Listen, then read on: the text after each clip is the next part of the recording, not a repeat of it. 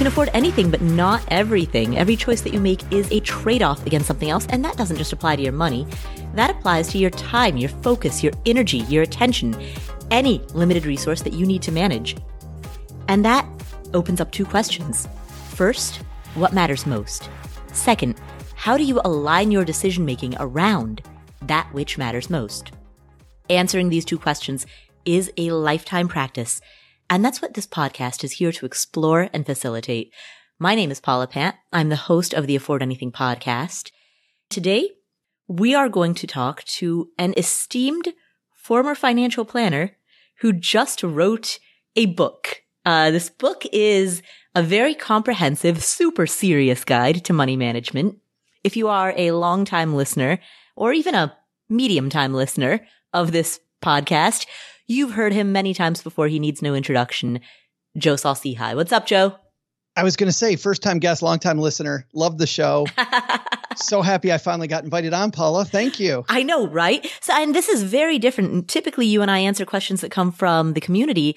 Today, I don't want to say the tables are turned, but the tables are different. Today, I'm here in the interviewer seat interviewing you, which is an incredibly different format from the way that people normally hear you on the show. I'm sweating. Bring it, Paula. One of the most common questions that you and I both get when we answer questions that come from this community is how to handle money that people intend on spending in the next 3 to 5 years. It's a difficult question because we know that money that's sitting in cash loses purchasing power to inflation, but we also know that the stock market is not a high-yield savings account. One of the first things you discuss in your section on investing is how to contextualize the time frame of your investments with the type of investment that you should choose and what you should consider. Let's walk through all of these. Let's start with the long term. Let's start with 10 plus years. Yeah. And actually, can I back up even further than that, Paula? Sure. Because I think this is where people run into trouble with investments is, lots of the questions that we get, you and I together on the episodes where we're answering the community's question, people ask us what the best investment is. What's the best investment I should choose? And the thing that stinks, especially for people that are listening that are just starting out, and I explained this in the book, that I grew up in farm country in West Michigan. And so everything to me revolves around growing seasons. And I think it actually, even if you're not somebody who grew up in farm country like I did, I think we can all agree that we know that when you plant something, there's plenty of places that will tell you the time you should plant, the amount of time it's going to take for it to mature, and then the time to harvest that plant. And the frustration people have is, so what investment is best? And we experience a lot of FOMO, and we see all of these. We see people on Instagram making tons of money on crypto. They're making tons of money on real estate. They're making all of this money. And you go, is this for me?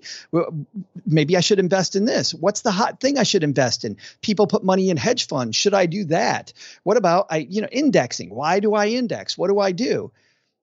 The cool thing about starting with an approach that's the same as farming is that you start off with your growing season. What's the amount of time that you have until you need to harvest that? And what's great, Paula, is it takes this huge wide world of investments that none of us have time to get to know and to research. I mean, I'm 53 years old, and I have studied far, far more about investing than most people listening. I still don't know a ton about so many different investments. But for me, teaching people how to get rid of all that and instead focus on when do I need this money, that narrows your scope so much.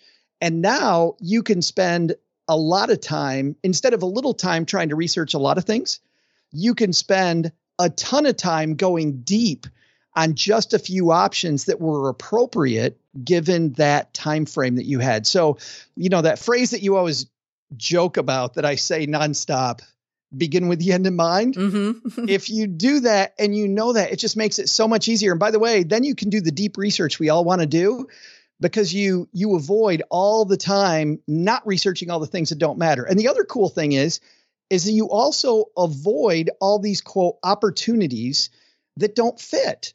So now that you have this narrow lens as you're walking along life and people say, hey, Paula, this is a great idea, you immediately have a filter and you go, yeah, not my thing. And by the way, what's cool about that, it doesn't mean that it's bad, right?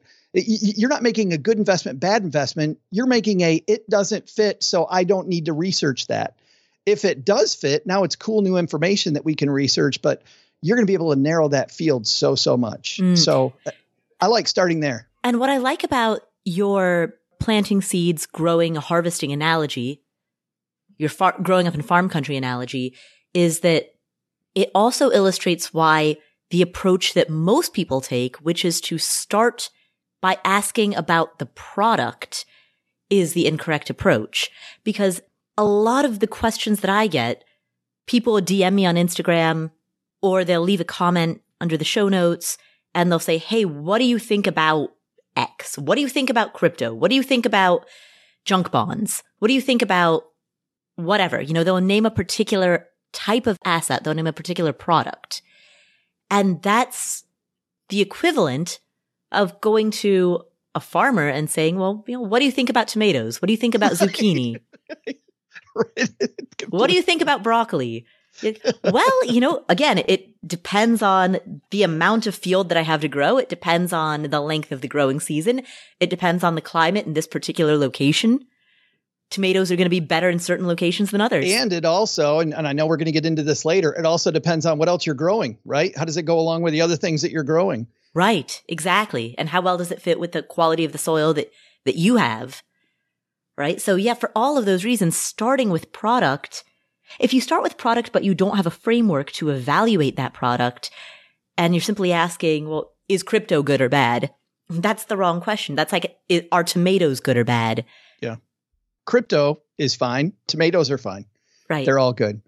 But back to your original question, which was, if we're looking at long-term investments, the key thing, if we're looking long-term, which is 10 years or more, we want to make sure that we are kicking inflation's butt. That is our number one goal, because if we don't keep up with inflation, we're going to have to save dollar for dollar what we intend to spend. It'll look like we have a lot more money, but everything is going to cost a lot more than it costs today. So we need to get started on that growing season as fast as we can and give our things time to double. And those two asset classes that have done this very, very well over time are stocks and real estate. And when you compare the REIT index, a REIT is a real estate investment trust, a North American Real Estate Investment Trust index, against the S&P 500, over long periods of time, Paula, those have come out nearly even. How they get there is much different, but if you've got a long period of time, those are two great asset classes. And so people ask us all the time, like, which one should I use? And my answer today here is lead with the one you're more comfortable with, but I wouldn't let the other one go. Because, and we'll talk about modern portfolio theory later, if they're both going to get you there, but there's the chance that you might need some money early on, if we do both instead of either or, and we need to harvest early some of our money, there's a better chance that some of it's going to be ready for us ahead of time. There are, by the way, some exciting asset classes long-term too that have recently opened up that I'm really interested in because of the new crowdfunding rules. It used to be that the average person couldn't get into some of these typically very illiquid investments, but they're exciting opportunities. And I would never lead with these newly available asset classes, but I find them compelling if you're looking long-term to think about. One, by the way, and as an example, when it comes to stocks, we'll talk about all the different types of stocks, but a type of stock that I've really liked for really long-term investing are developing markets. Like, I think developing markets is really interesting. And I think that areas of the world like India and Southeast Asia are just exciting places where the next 20, 30 years are going to be they're going to be really up and down, and we'll talk about how to put those in your portfolio. But I think those are great. But even beyond what types of stocks are interesting, because you'll use those in very small pieces, the fact that artwork over long periods of time has also beaten inflation by a ton. And now there are these crowdfunding options where you can own either a portion of a painting or you can be in a fund that buys paintings. The thing that I have difficulty with, there's a lot of storage. There's storage. There are preservation and conservation costs. There's all kinds of stuff, which means the fees on these types of investments are sometimes for me hard to swallow. But certainly today, there are new opportunities that are coming about in that 10 plus years that with money that maybe you can afford to lose, that you could also invest in. So let me ask you about artwork, because as you talk about artwork and you talk specifically right now, you're discussing crowdfunding platforms that allow fractional ownership in artwork, but the topic of art or creative work has also come into the headlines more frequently lately because of the rising popularity of NFTs. However, regardless of whether you're purchasing an NFT or you're using a crowdfunding platform to purchase a piece of art from a famous painter, either way, what you're fundamentally buying is a speculative investment, meaning it does not produce revenue or produce an income stream on its own. Its value is contained only in the assumption that other people in the future will pay more for it than what you paid for it today. Yeah. Contrast that with stocks and real estate. Stocks, of course, are companies that generate revenue and turn a profit. Real estate, of course, earns money via being rented out, being occupied. So how should a person distinguish between long-term investments that are income-driven and that have values like stocks and real estate, that have value that is rooted in net operating income, versus assets that are speculative in nature, such as art? Yeah, I remember having a long conversation about this with Kevin Rose, who's been in that market since very close to the beginning, has a podcast called Modern Finance. And I love the way he put it, Paula, when it comes to these really speculative things, if we're thinking about it as money that we need to reach our goal, we shouldn't be going anywhere near any of these speculative investment areas. But if it's money that we have that we're not afraid to lose, that we want to use to hopefully increase our wealth, and think about the strategic word. And I want people to realize I use the word hopefully very strategically there. Hopefully grow. Because when you put hopefully in a sentence about investing, that means the standard deviation is going to be really high. And people need to realize that as you take more risk on the upside to make more money, there's also the risk that you can lose a lot more money than in these places. If it is something like art, as an example, is something that we buy because we appreciate it. There's another cool thing about art, though. It also is a tax shelter. It's a tax shelter for incredibly wealthy people. And that's something that's escaped the average investor, that there's another reason why the ultra wealthy purchase art, but still incredibly speculative. That NFTs, when you're buying the latest crypto coin, if you want to make a lot of money, you have to be in at a time when it is speculative. The more speculative it is, the more money that you can make. If you're starting a business, the way to make money is to have that is to be one of the few investors in a business that does really, really well. However, if it's a really small business, there's a huge chance that it can go really well. And there's also a great chance that it could fail. And I'm looking at you, restaurant industry, right? I mean, you see so many people that don't understand odds of success that go and they open up a restaurant, and restaurants fail so often that it makes them difficult. So I like looking at it as if my investments are a ship, and the hull of that ship for 99% of this should be based in large companies that are going to float where the economy goes. And you and I really like indexes for two reasons. A, it's difficult to be an investor that beats the average. I would say nearly impossible. Paula would say completely impossible, and we will fight about that another day. But I also agree that even if you can beat it, for most of us, we should pretend that you can't. The other thing I like about indexes, though, Paula, is that they're self-cleaning. When a company in an index does poorly, the index kicks them out. When I was a financial planner and people bought individual stocks, they may track 25, 30, 40 stocks, which I also think is a mistake. I think if you have individual stocks, you should track very few so you can go deep with them and really understand the company. But often they haven't looked at them in 3, 5, 7, 10 years, and they've never weeded the garden. If you have individual stocks, you need to weed the garden. Well, the cool thing about the S&P 500 or the total stock market index, whatever the index is, it weeds itself. If a company really stinks, it won't be in the S&P 500 anymore. One of the latest moves, a company, and I can't even remember the name, exited the S&P 500 and was replaced by this up-and-coming auto manufacturer named Tesla. Not sure if you've heard of it. So Tesla is hot. And this other thing that I can't remember for obvious reasons, because it's not great, exits. And guess what I had to do as an investor? I had to do absolutely nothing. So if your goal, and by the way, the number one determinant of wealth is not somebody trading stocks. It's how can you put your money along the efficient frontier, put your money into things that are going to grow with the economy, but put more money in, be able to save more money. If saving more money into the right place is the number one determinant, you can almost put an index on autopilot so you can spend all of your time and all of your focus on how do I put more money into that investment instead of continually trying to weed your garden. So to summarize what you just said, your contributions are the single biggest determinant of your investment success. And so rather than endlessly iterate the composition of your portfolio, you should 80-20 your portfolio by virtue of choosing index funds and then focus on increasing your contributions, i.e. increasing the gap between what you make and what you spend, and then investing that gap. Yes. Thank you for answering your question for me. So we've talked about how to invest money with a 10 or more year time horizon. And as you mentioned, historically, the two asset classes that have performed the best over a decade or longer are stocks and real estate. What should a person do if they have a 5 to 10 year time horizon? In the 5 to 10 year time frame, stocks will often do really well, but we're not sure.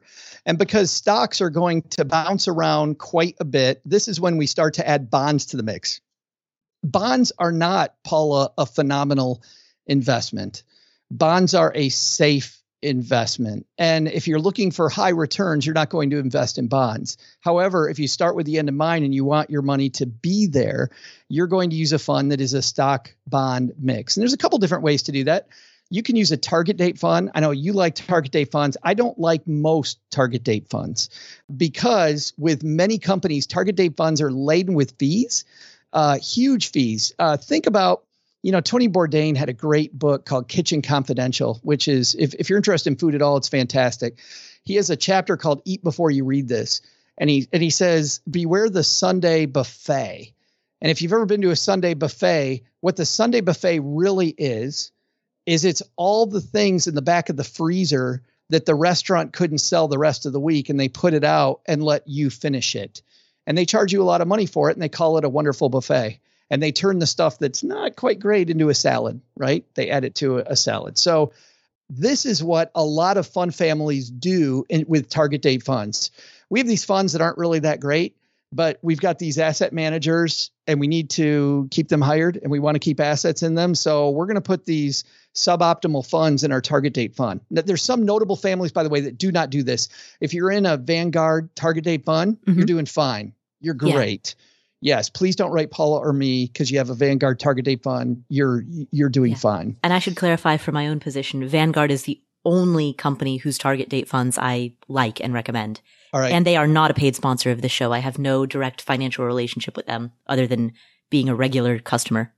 I think there are other few families as well, but we don't need to get into that. I would just, and generally this is easy enough that you can do it without a target date fund. There are funds called balanced funds. There are balanced indexes, which are a stock bond mix. This is the safe approach to make sure that you don't lose money. The problem that you and I have had, and we had this recently on the podcast, Paula, we've recommended people exit positions, not because the positions are bad, but because the goal was coming up. As the goal gets closer, it's super important to make sure that you lock in gains and don't end up wishing that you had sold much earlier. So, question for you, Joe. If a stock bond mix is what you recommend for a 5 to 10 year time horizon, then does that mean that anyone who's investing for retirement, if their retirement is more than 10 years out, should not be in bonds? I mean, should a 30-year-old who's planning on retiring at the age of 60 put her 401k into some bond allocation? Oh, I love this, Paula, because there are two answers to this question. The correct answer is yes. And by yes, I mean no bonds in your portfolio. That's in a perfect world. However, when I was a financial planner and now, I will tell you, there are very few people that can actually do that or should do that, because the problem isn't facts. The problem isn't the data. The problem is you. The problem is that behaviorally, the swings become so big if you have a stock-only portfolio that while it's the right decision, most people can't stay in there. And I'll give you an example. When it comes to looking at how things are going to swing, when I was a financial planner, I would use something called standard deviation. And you can look this up with any investment. So one standard deviation is going to be most of the time that you'll be between a high and a low. And let's say that we expect your investments, Paula, to do 8%, but you have a 14% standard deviation from that. That means that it could be an average year and you could earn 22%. That'd be fantastic. However, what that also means is it can still be an average year and you'll earn negative 6%. And that's fine. What is super interesting is that back when the market tanked last March and the market went down, at one point it was down huge, but I remember early on it was down about 14% and the media was going crazy. 14% for the S&P 500 is within one standard deviation and is typical of just another day. And yet we had everyone blowing up about how difficult that was. I love looking at standard deviation for one reason. It's just like when you get on a plane and the pilot comes on and tells you ahead of time, says passengers, we're headed to Detroit, Michigan. And by the way, it's going to be bumpy. We expect probably about 45 minutes into this flight. It may get bumpy, so you may see me turn on the fasten seatbelt sign. Man, that's cool. That's great. So I love when I purchase an investment, I go right and I look at standard deviation so that I know that while everybody else is freaking out when the portfolio goes negative, I go, okay, this is expected. This is what's happened in the past. And this is what we expect will happen in the future. And I know that standard deviation goes two ways. It can go up and it can go down. It can get so bad, though, if you're in an all stock portfolio where let's not use 14%. Let's use just 10% to make this easy. If you've grown your portfolio, let's say to $2 million to retire. So using the 4% rule, which I don't like to use, but let's just use it. You're living on $80,000 a year. You could lose $200,000 and it's okay. And it's fine. And I'll tell you, sitting across the table from the average person, it ain't okay, Paul. It's not good. I would say, no. This is in the expected range of an all stock portfolio. And my client would say, but I lost $200,000. You know how long it's going to take me to get that back? It's gone. I can't get that back. And the answer is, yes, you can. And yes, you will. But that's not what we do, as you know. We blow up the plan. So the answer is to be really truthful with yourself about what your asset allocation should be, what your risk tolerance really is. And when you design your expected rate of return for the future and you are looking backward from that, you're designing a portfolio that is going to have a plane ride that you can actually stomach. And for me, I don't have a high risk tolerance. I have no crypto in my portfolio. I don't own NFTs. I love them. I think they're cool. I think it's fun to track. I will probably never have them. I just can't stomach the huge gains and the huge losses that these positions take. I don't sleep well when I think that overnight things can go down 40% in a night. And that doesn't mean it's not a big opportunity. It just doesn't fit what I'm trying to do. And I think that's the same for a lot of people. So what you're saying is there's a mathematical answer and there's a behavioral answer. Absolutely. Mathematically, stocks and real estates entirely for anything that's 10 plus year time horizon. Behaviorally, more conservative if that's what you need behaviorally. Absolutely. And I will say in terms of risk tolerance, one factor that influences a person's risk tolerance is also their level of debt. So I can tell you for myself, I have a very high risk tolerance. I have an all equities portfolio. Technically, it's a barbell allocation, so it's all stocks with a huge cash allocation. But I have a portfolio that's all stocks, real estate, crypto. I don't hold bonds. The reason that I do that is because I've paid off all of my properties free and clear. So I have zero debt, not even mortgage debt. The importance of having cash in your portfolio, which is an asset class that a lot of very smart investors say you do not need cash. Mm-hmm. I love cash because if you're going to have an all cash portfolio, what I love about that strategy, Paula, is it gives you two things that somebody with no cash and all stock doesn't have: patience and courage. When things go down, if you don't have any cash, you worry about where am I going to get money? This person who lost $200,000, where are they going to go get money if they need it? They're going to have to sell stocks that are down, or they go to a line of credit and they borrow from somebody else. But if I have cash on the sideline, the ROI of that is fantastic because I get to have the courage to hang in there and let my aggressive portfolio play out. So when you do an all stock portfolio, I think it's mandatory to have that emergency fund in place. Speaking of cash, let's talk about the big question that we keep receiving, which is, what do I do with money that I plan on spending in the next 5 years? What do I do with money that has an investment time horizon of fewer than 5 years? There's a new sheriff in town. Well, first of all, we're worried most about liquidity. So money that you know you're going to need, you want to keep in a liquid place. So unfortunately, and this is not what people want to hear, there ain't a lot of options. But what we want to avoid are surrender fees, charges to get our money, big tax consequences, or investment losses. If we can steer clear of all of those things, that's a win. Our goal is to have that money available. Now, what's neat about the current environment is this new sheriff called the I-bond. And the I-bonds, it's about time, Paula, that we're able to talk about something other than a money market or a savings account. Because you and I have been bemoaning the fact that you can't talk about CDs. Bonds, actually, with the market that they're in right now, a lot of bonds are struggling. But I-bonds, which go up with inflation, I-bonds are right now a fantastic opportunity, paying more than 7%. And that's not going to be a first-year cash reserve. So let's talk about what you can do. If you're sitting money for a year that you want to have in a spot that's a guaranteed position that you can get at it whenever you want it, I would keep money in cash for things that you know you're going to need, plus money like maybe a new car, plus money in case you lose your job or whatever your income stream is. But any money after that just is your emergency fund. Things go bad. Man, I love having a fixed asset like an I-bond. I think that that's a great second tier reserve. It's going to be a little harder to get at. You won't be able to sell it immediately and you can't write a check against it. You can't take your debit card and have that money. But I really, really like that as a second guaranteed place to have money now. We'll come back to this episode after this word from our sponsors.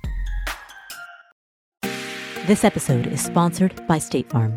Are you a small business owner looking for insurance that fits your needs and budget? Look no further than State Farm. State Farm agents are not just insurance providers. They're also small business owners who live and work right here in your community.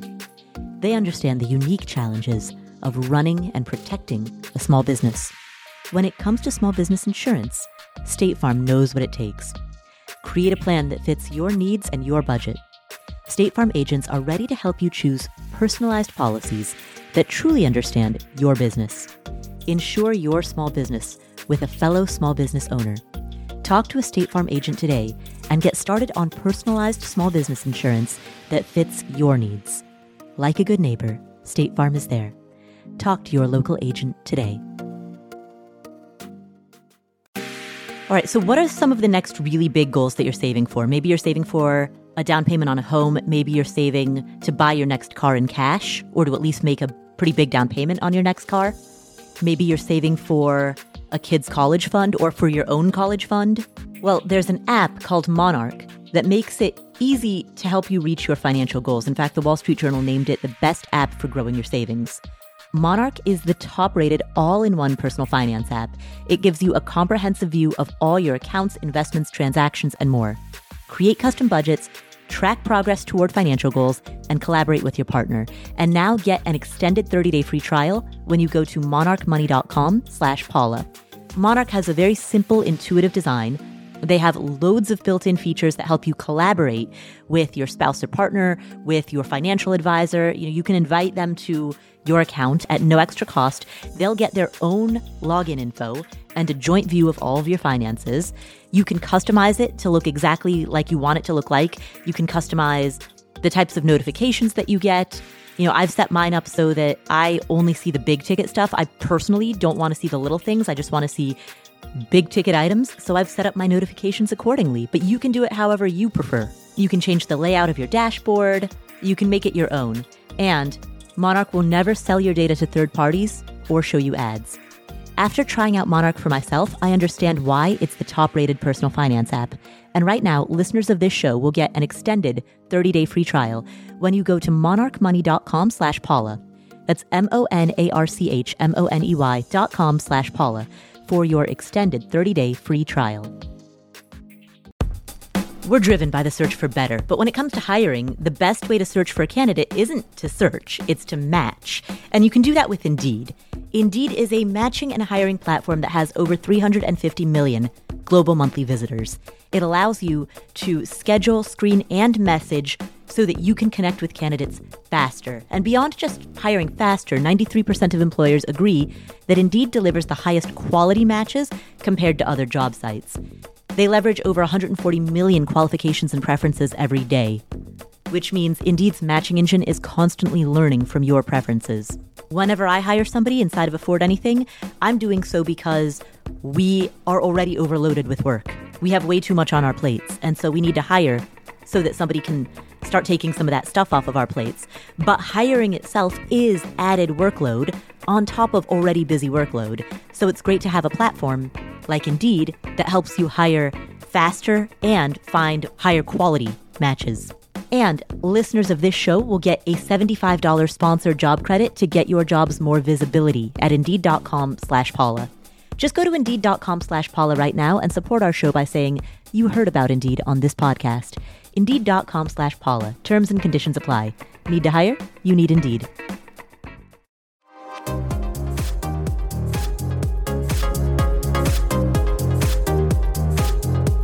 All right, Joe. So in the first part of this interview, we discussed how to contextualize your investments based on the time horizon.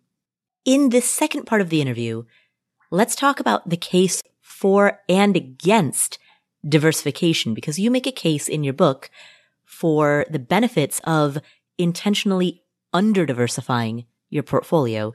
Can you tell us about this? There are two different paths to success. There is a path that involves using your income sources and saving as much money into indexes, a diversified collection of indexes. And the second path to success is actually using your investments and having your investments be the way that you become wealthy. Those are two totally different things. And I'll tell you, by the way, that a certified financial planner will never tell you how to strategically under-diversify. And there's two reasons. Number one is I'm going to tell you right now how to increase the risk in your portfolio so that you make money. Financial planners, that is not their job, Paula. Their job is to make sure that your money's always there when you need it. So they're going to show you things like modern portfolio theory and the best way to diversify your funds. So diversifying your funds so that your portfolio is very efficient. That's what they do. So they're going to spread things out more for that reason so that you safely get where you want to go. But then also the second reason is you are very likely to fire them if you strategically under-diversify and it goes wrong. Now, the cool thing about me, I'm not a financial planner, so I can tell you that because I don't care if you fire me. That's perfectly fine. But understand that your CFPs are hired not to do that. They're hired to show you the first path of wealth, which is how do I save more into this sound, well-diversified collection of assets and go the way the market does? And that is sound advice. But there's a second way. think about what we talked about earlier with standard deviation.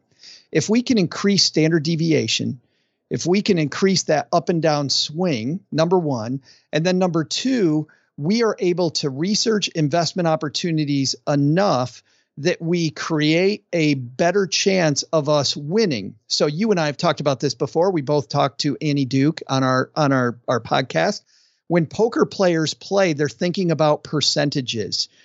When a great restaurants are so ugly, and it's such a easy place to lose money, that I remember a great interview I heard with Nick Kokonis, who's one of the owners of one of my favorite restaurants, a place called Alinea in Chicago. I've never been there. I want to go there. I don't know that I'm up for an $800 dinner, but if I was going to have an $800 dinner, it would be with Nick Kokonis. But Nick said this same thing very well, Paula. He said that you need to understand odds. So you need to understand what are the risks that I'm taking, and how do I make sure that I have at least considered all of the risks that this investment might have. And let's walk through that for a second, because I think this is really important. Whenever you invest, whether you're trying to under diversify to buy things that are going to make you wealthy, or you're trying to just appropriately diversify to get to your goals. I had this client that was an engineer building highways back when I was a planner, and she told me that before they did any highway project, they would walk through everything that could go wrong, and they would work to eliminate all of those possibilities. And only once they eliminated those possibilities, all those things, would they then begin to build. And yet we see people often say, well, I've heard that you buy what you know, and my buddy knows this, so I'm going to buy what my buddy bought. That's not an investment strategy, and that's not strategic under diversification. That's under diversification probably, but that's not strategic under diversification. So we talk about strategic, we talk about this isn't an all or nothing game. You don't need to take all of your portfolio and under diversify it. You could have most of your portfolio diversified appropriately. And then if you want your investments to shoot the moon, to do better, you cut out asset classes that work against you. So we already talked about cutting out bonds, right? Right. If we cut out bonds, we're beginning the under diversification process. Oh, good. I've already begun it. Yes. If we start slowing down on the mega cap and the large cap stocks, and I kind of hate the word cap for newbies, you can actually get rid of the word cap and just say companies. So get rid of mega companies and large companies and go with maybe mid-size is your largest. And then you're looking at small companies and a collection of small cap value. Or I talked about developing markets. Now, developing markets are going to be a different game, because now you're dealing with currency fluctuations as well as what's happening there. The fact that you're an investor, in my case, in the United States, investing, let's say, in a place like India, there's a lot of other things going on there. But if I start moving toward my portfolio more towards small companies and away from large companies, I'm going to raise my standard deviation, and I'm going to cut out some of the malaise that happens with bonds or with large cap. What that's going to do is speed the ship one way or another faster. It's going to make you rich faster, and it's going to make you poor faster. Well, and you and I have both done that with Afford Anything and Stacking Benjamins, respectively. Yes. I mean, you and I have both poured a heck of a lot of money and time into starting and growing our respective businesses. And when you look at the amount of money every single year that you and I keep putting back into our respective businesses in order to hire more people, in order to get more software, in order to upgrade our equipment, the amount of money that we keep pouring back into these enterprises in order to grow.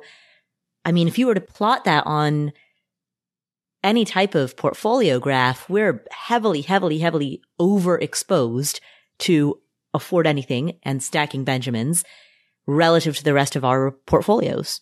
And to your point, we both began in financial media, we'll call it, at around the same time. Mm-hmm. Look at the number of friends you and I have had over the years who have failed at this. Yeah. The failure factor is absolutely massive. Huge. Mm-hmm. So strategically under diversifying to have one company could be insanity. But there are things that you did and that I did in creating our companies that I know, because we've had long chats about these, to increase the odds that we would succeed. I think the more seriously you take how risky it is, it shouldn't be a deterrent as much as something that really helps you be real about what type of a commitment it is going to be, and how much courage you're going to have and how much patience you're going to have. And when, Malcolm Gladwell talks about 10,000 hours, and some people talk about a minimum of 5 years in an industry just to really get your footing, I think there's so many lessons there. And the main reason I see that most people don't succeed in strategic underdiversification is they don't give themselves enough time to swim the moat. And there's a big moat when it comes to under diversifying. You have to, and by moat, if I'm talking about investments and under diversifying your investments, you have to get used to the fact that your investments now on a daily basis are going to swing more than they used to. If you're a small business owner, you're going to have to get used to those same swings, but in a small business. You're going to make the wrong moves. You're going to have to evaluate those moves more often. You're going to have to consistently, and I talk about this a lot, not just when we answer listener questions, but we detail it in the book, work on your investment policy statement. Don't just make a move once. Ask yourself, how do I make sure that the next time these conditions arrive again, that my machine works better and I don't step in it? And if you're consistently working on your machine instead of this point in time, you're much more likely to be successful.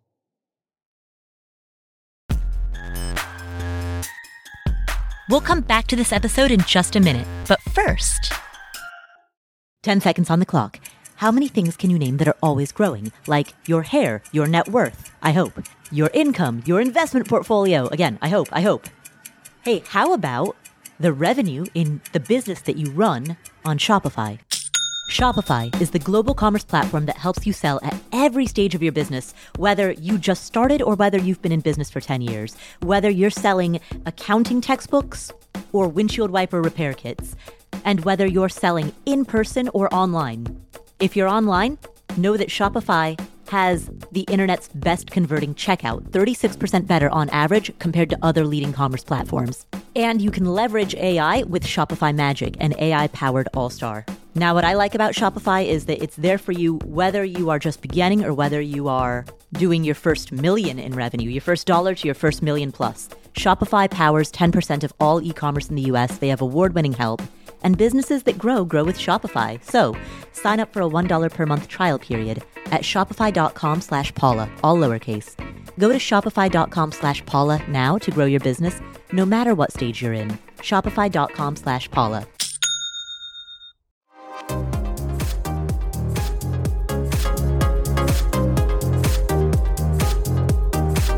Joe, in the first section of this interview, we talked about the investments that you should choose based on your time frame or time horizon. In the second portion of this interview, we talked about strategic underdiversification. As we close out in this third and final section, I'd like to discuss the efficient frontier. Now, this is a concept that you've alluded to in some of our Ask Paula and Joe episodes, but we've never actually taken a deep dive into what the efficient frontier is and how a person should use it. So let's start with that basic question. What is the efficient frontier? Oh, okay. I'm going to present this as a fictional story, if that's okay, because this is the way that I envision it. Like historical fiction where the basics are truth, but it really is Joe's brain filling in the rest of details? it. That's what this will be. Okay. So this is like the Game of Thrones of the efficient frontier. That's right. There was this really smart man, truly is a very smart man, Dr. Harry Markowitz. And Markowitz is looking at the difference he's looking at the correlation between risk and returns in a portfolio. So given any length of time, and just to make it easy, let's say he said, over 10 years, risk versus return for large company stocks. He took an asset class, large company stocks. How is it? He had two axes. The one that went up, just for people that don't know what's X and what's Y, the one that goes north-south. That's the Y-axis. Yeah, that one he said is returns. Mm-hmm. And then the one that went left to right. So on the bottom, low returns. On the top are high returns. And then left for the left-right axis. The x-axis. That is, I love continuing this because it bothers the hell out of Paula. I know this audience. And I know their fearless leader. So there's little risk, almost no risk, right? And on the right, there's huge risk. So he makes a plot. There's a dot over 10 years. And the numbers really don't matter, but he's got, like in terms of returns, 5%, 6%, 7%, 8%. And then he has standard deviation, which is really small, middle, and high. And we talked about standard deviation being that wiggle.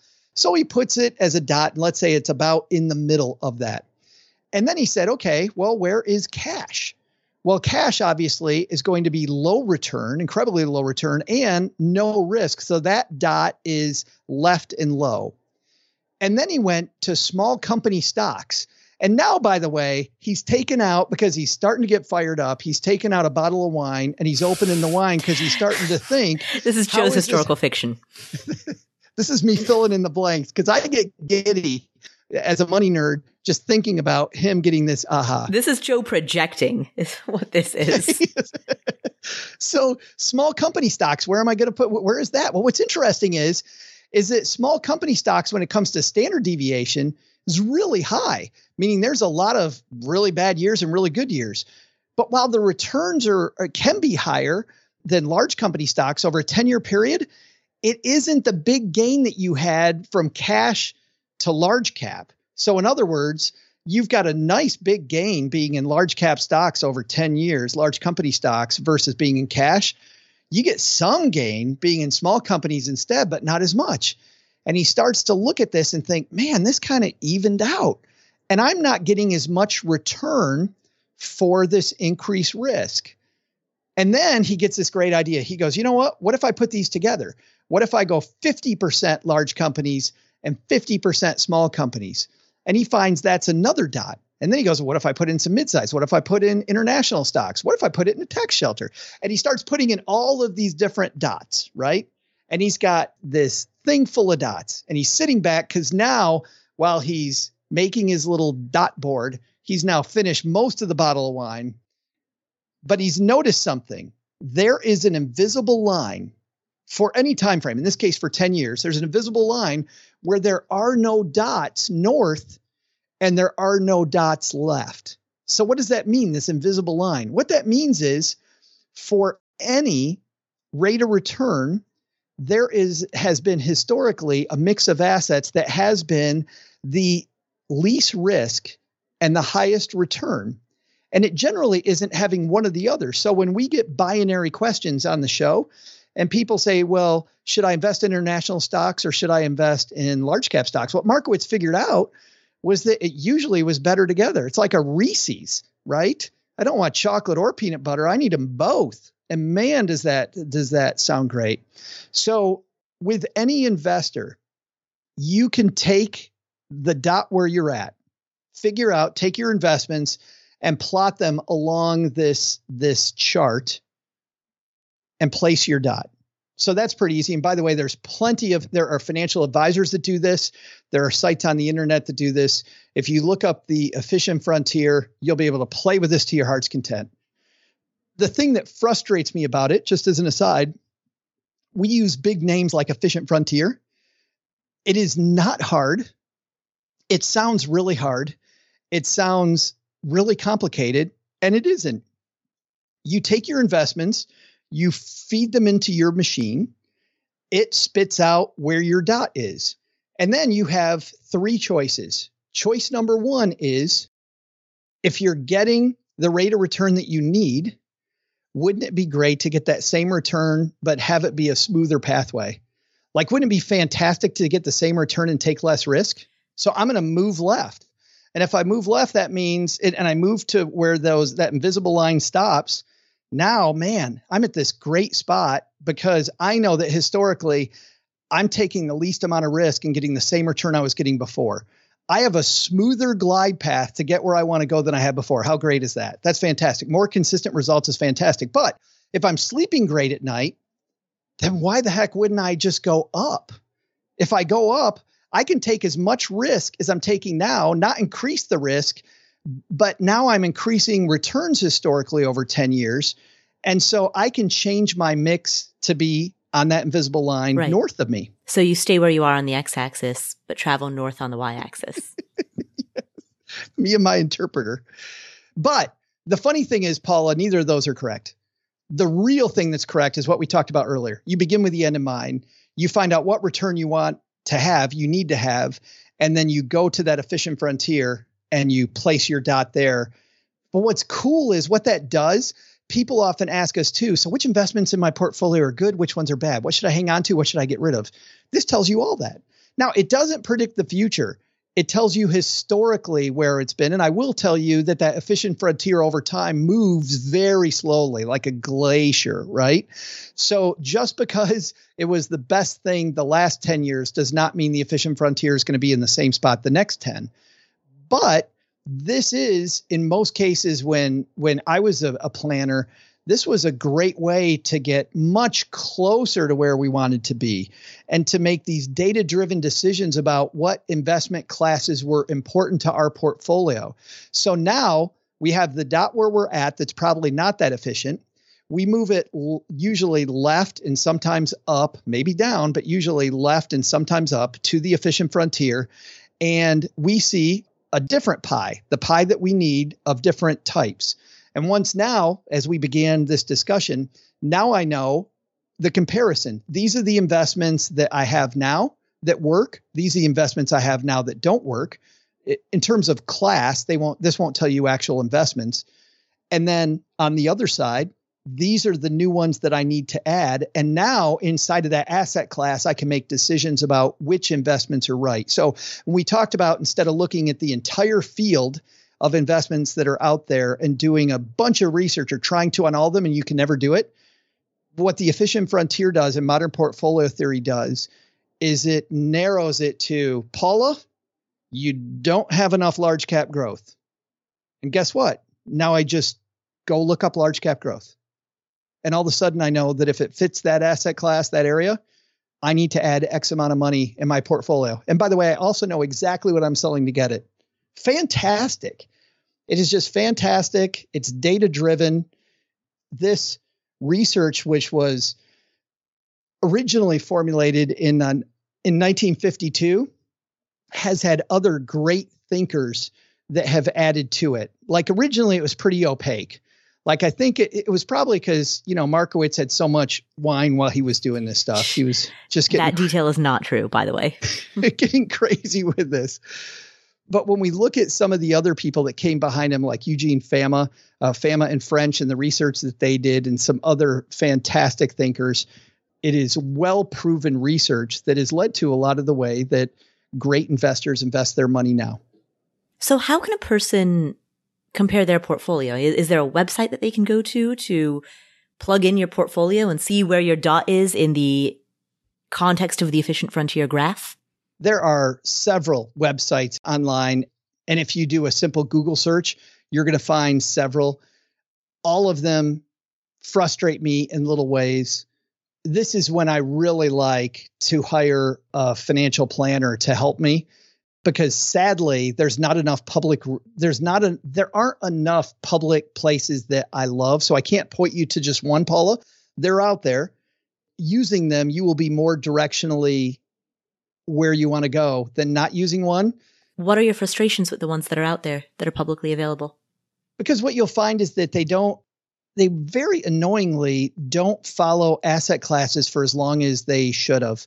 Where I've seen robust institutional software that will track and index for a long period of time. And as an example, in some of my favorite public places, it'll tell me if I'm trying to go have data back to 1985, they'll say, well, I'm sorry, we only started tracking small cap growth in 1998, so you have to start then. Well, if I really want some long-term analysis to figure out where it is, and don't get me wrong, you're still going to be close, but I really like that piece of advice. And by the way, this is something too that I think is worth delegating and discussing. Like you and I have talked often, and I have a whole chapter in the book about finding advisors that won't bleed you dry, finding the right financial advisors, Paula.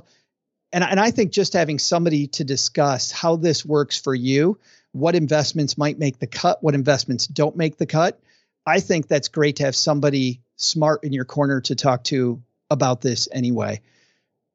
I want to draw a distinction and borrow a little bit of information from that chapter. There are two different things that financial advisors do. There's advice and there's asset management. Mm-hmm. And many advisors will do both. You don't have to hire somebody to do asset allocation, to do your investment, to place the investment trades under their control. You can find somebody that you can just hire for a couple hours, tell them, I want to look at the efficient frontier. I want to look at where I'm going with my investments. And then with them, you will come up with the rate of return that you're looking for to reach that harvest, and then plug into some pretty robust software, the efficient frontier. How do advances and changes in the financial markets, so for example, the advent of NFTs, as we've talked about earlier, the popularity of cryptocurrency, the influence of SPACs, we're encountering acronyms just in the past year that we have never encountered before. How do these, or do these, fundamentally change the market to such an extent that our over-reliance on historical data might be no longer applicable as we look to the future? I think it'll always be applicable. And to your point, there are always new advances. And certainly it always applies, which is why it moves, right? But just realize that this movement we're seeing today isn't new movement. It's new in a different area than it's been in the past.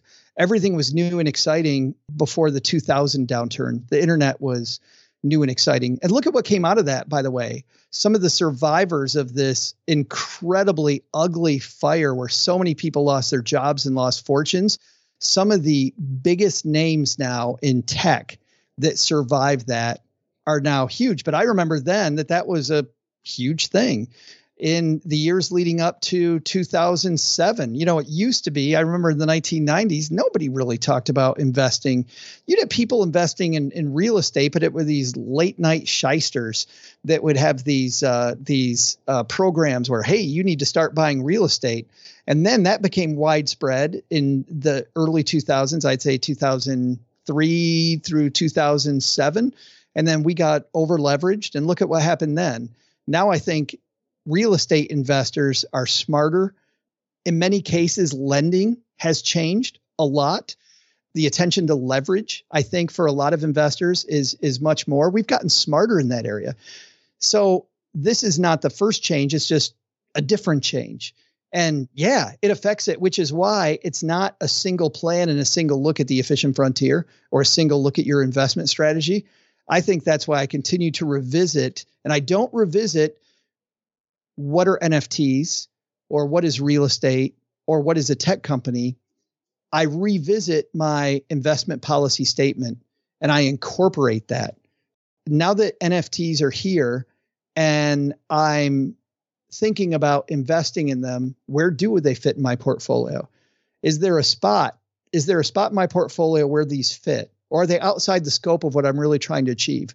That's a great values-based discussion that we should always be having. I mean, those are super exciting, fun conversations to have. That's also why I don't like using rules of thumb. It isn't that rules of thumb don't work. Rules of thumb will get you there directionally. They're fine. But if we really want to talk about money and we're going to start with where we're headed, we're having these wonderful discussions about where we want to go. And then we look back to today and say, what do I need to do to get there? And then we look at the investments that get this to the specific place or very close to the specific place we want to go. We then have these great values discussions about how much I want to save versus spend today, what my budget's going to look like, what my investment strategy is. If I use rules of thumb, I miss out on all of this texture that really gets me excited about the whole process. Hmm. So, Joe, to wrap up, we started this conversation by talking about investments in the context of time horizon. Then in the middle of our interview, we discussed strategic underdiversification. And we closed out with a discussion on the efficient frontier. Now, these are more sophisticated personal finance topics, and they're all in your book, but your book has a bunch of jokes. And by the way, there might be two, and I didn't do them. Everybody's going to think that I did them. My co-author, who's also a friend of yours, and she's written 4 books before this, including a big one called The 5 Years Before You Retire. Emily Guy Birkin actually wrote those. And I'm not saying that because she's not here and throwing her under the bus. She literally has this I'm a saint persona. And she has some of these jokes. And I'm like, everybody's going to think I did it, that this was me. I have some funny stuff in here. But yeah, the jokes are all M. And that's the style of the book. It's a comical book. I mean, the subtitle is Your Super Serious Guide, right? Like anytime someone defines themselves as super serious, you know they're not going to be. Yeah. And so throughout the book, you've got joke after joke after joke in here, but you don't let that detract from the actual substance. Can you tell us about that in terms of a teaching style? Absolutely. I think this is such a serious topic, Paula, that we need to lighten up, and we need to have a growth mentality where we think, what am I missing? What are the things that I don't know? And most of our book, by the way, is stuff that you know a lot of this stuff. And for those people that know nearly everything in my book, it isn't, do you know it? Are you doing it? So how do we create this tome that is going to be something that people use to actually get things done? And I think the way that we do that is we lighten it up and we make things actionable. So at the end of every chapter, we actually have some things to show proficiency. You check the boxes that you did these things that we discussed during the book to make sure that you have it. And some of our early readers said, it's really fun because you finish a chapter and you look at all those proficiency questions at the end and you go, oh yeah, I got that. And then the next one, they tell me, they're like, oh my goodness, I don't have any of this. So number one, it's not a book that you read start to finish. It's a book that you can go into the spot where that you really need. And for that, I should probably tell you how we actually came up with this book, like where the idea came from. I was in Powell's bookstore, which I know you've been to. In Portland. Yeah. Yes. I recorded a podcast episode with you years ago, crouched on the floor of Powell's because I forgot we were supposed to record. And then you texted me and you were like, hey, you still coming? And I'm like, it. And so then I threw in a pair of headphones and I was like, what's the quietest place I can find? I found just this little like sliver of floor huddled beneath the, almost like I was trying to block air. I was huddled next to a bookshelf. That's awesome. And and I remember people would come by and you get really quiet. Yeah, exactly. Yep. and that store is big enough for people that haven't been there that you can find these areas of the bookstore, almost like, when I was at Michigan State, like the stacks of books, right? Where you could just, you could go study there and you wouldn't see anybody all day. Powell's is this huge place. And I love it, as I think you do, Paula, because I can wander Powell's, and as a creative person, I can get so many great ideas. And there are these fuses that connect in these weird ways when I go from one section to another. So I find myself in the kids section, which you can totally believe. And I'm looking at these books and I see the Hardy Boys Detective Manual. And this book, when I was in 4th grade, was a book that I carried around and dog-eared everywhere. And my brother and I, we used the heck out of this book. And they tell you right at the beginning that it's written with the help of a real live FBI agent, like a retired FBI agent. This was legitimate stuff. And my dad worked at General Motors. And when he would pull out of the driveway on a wet day, we'd go analyze his tire tracks.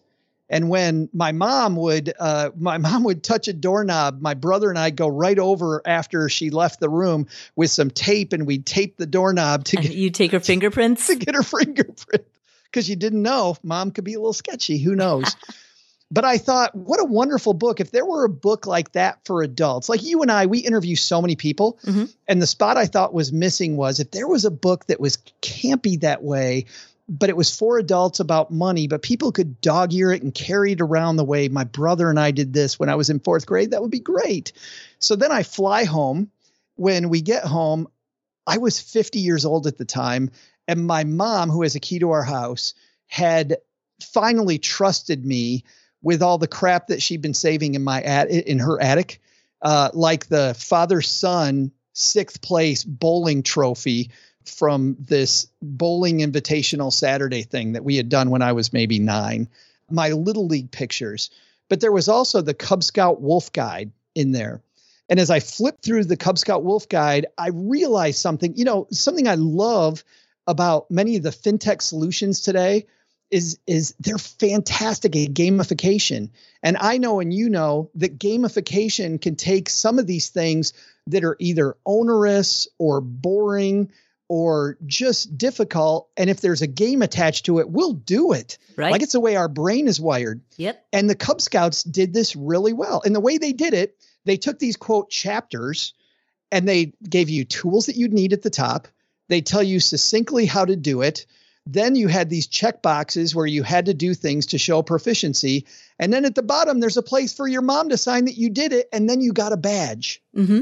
And it was so awesome. So you'd collect all of these skills. And I went, oh, that's fantastic. So every chapter is an achievement. Mm-hmm. And we made different badges for each chapter. In fact, if you make it all the way to the end, you'll see right at the end, there is a certificate from my mom and from Emily and I that you finished everything. And now you got your stacked certificate. But every single chapter, you're trying to get that achievement. And it starts off with your first Benjamin, which is getting yourself out of debt, figuring out how to make goals that you're going to chase, understanding your credit, getting a budget together, then how to stack a Benjamin, the basics of investing, then protecting your Benjamins, and then the part that you and I talked about today, stacking Benjamins on top of your Benjamins. How do we stack our Benjamins faster? And then how do we protect them with good estate planning, tax planning, and getting the right advisors around us? So that was how we created it, because I think that gamification works. And I think if we're going to be serious about money, finding a way for us to get some usable tools, whether it's this book or something else, I think is something we should all be looking for anyway. Well, thank you for spending this time with us, Joe. Yeah, thanks for inviting me back to the podcast. I've always wanted to come on as a guest. I've listened from afar, and I'm so happy I finally made it on the Afford Anything show. That's our show for today. Thank you so much for tuning in. My name is Paula Pant.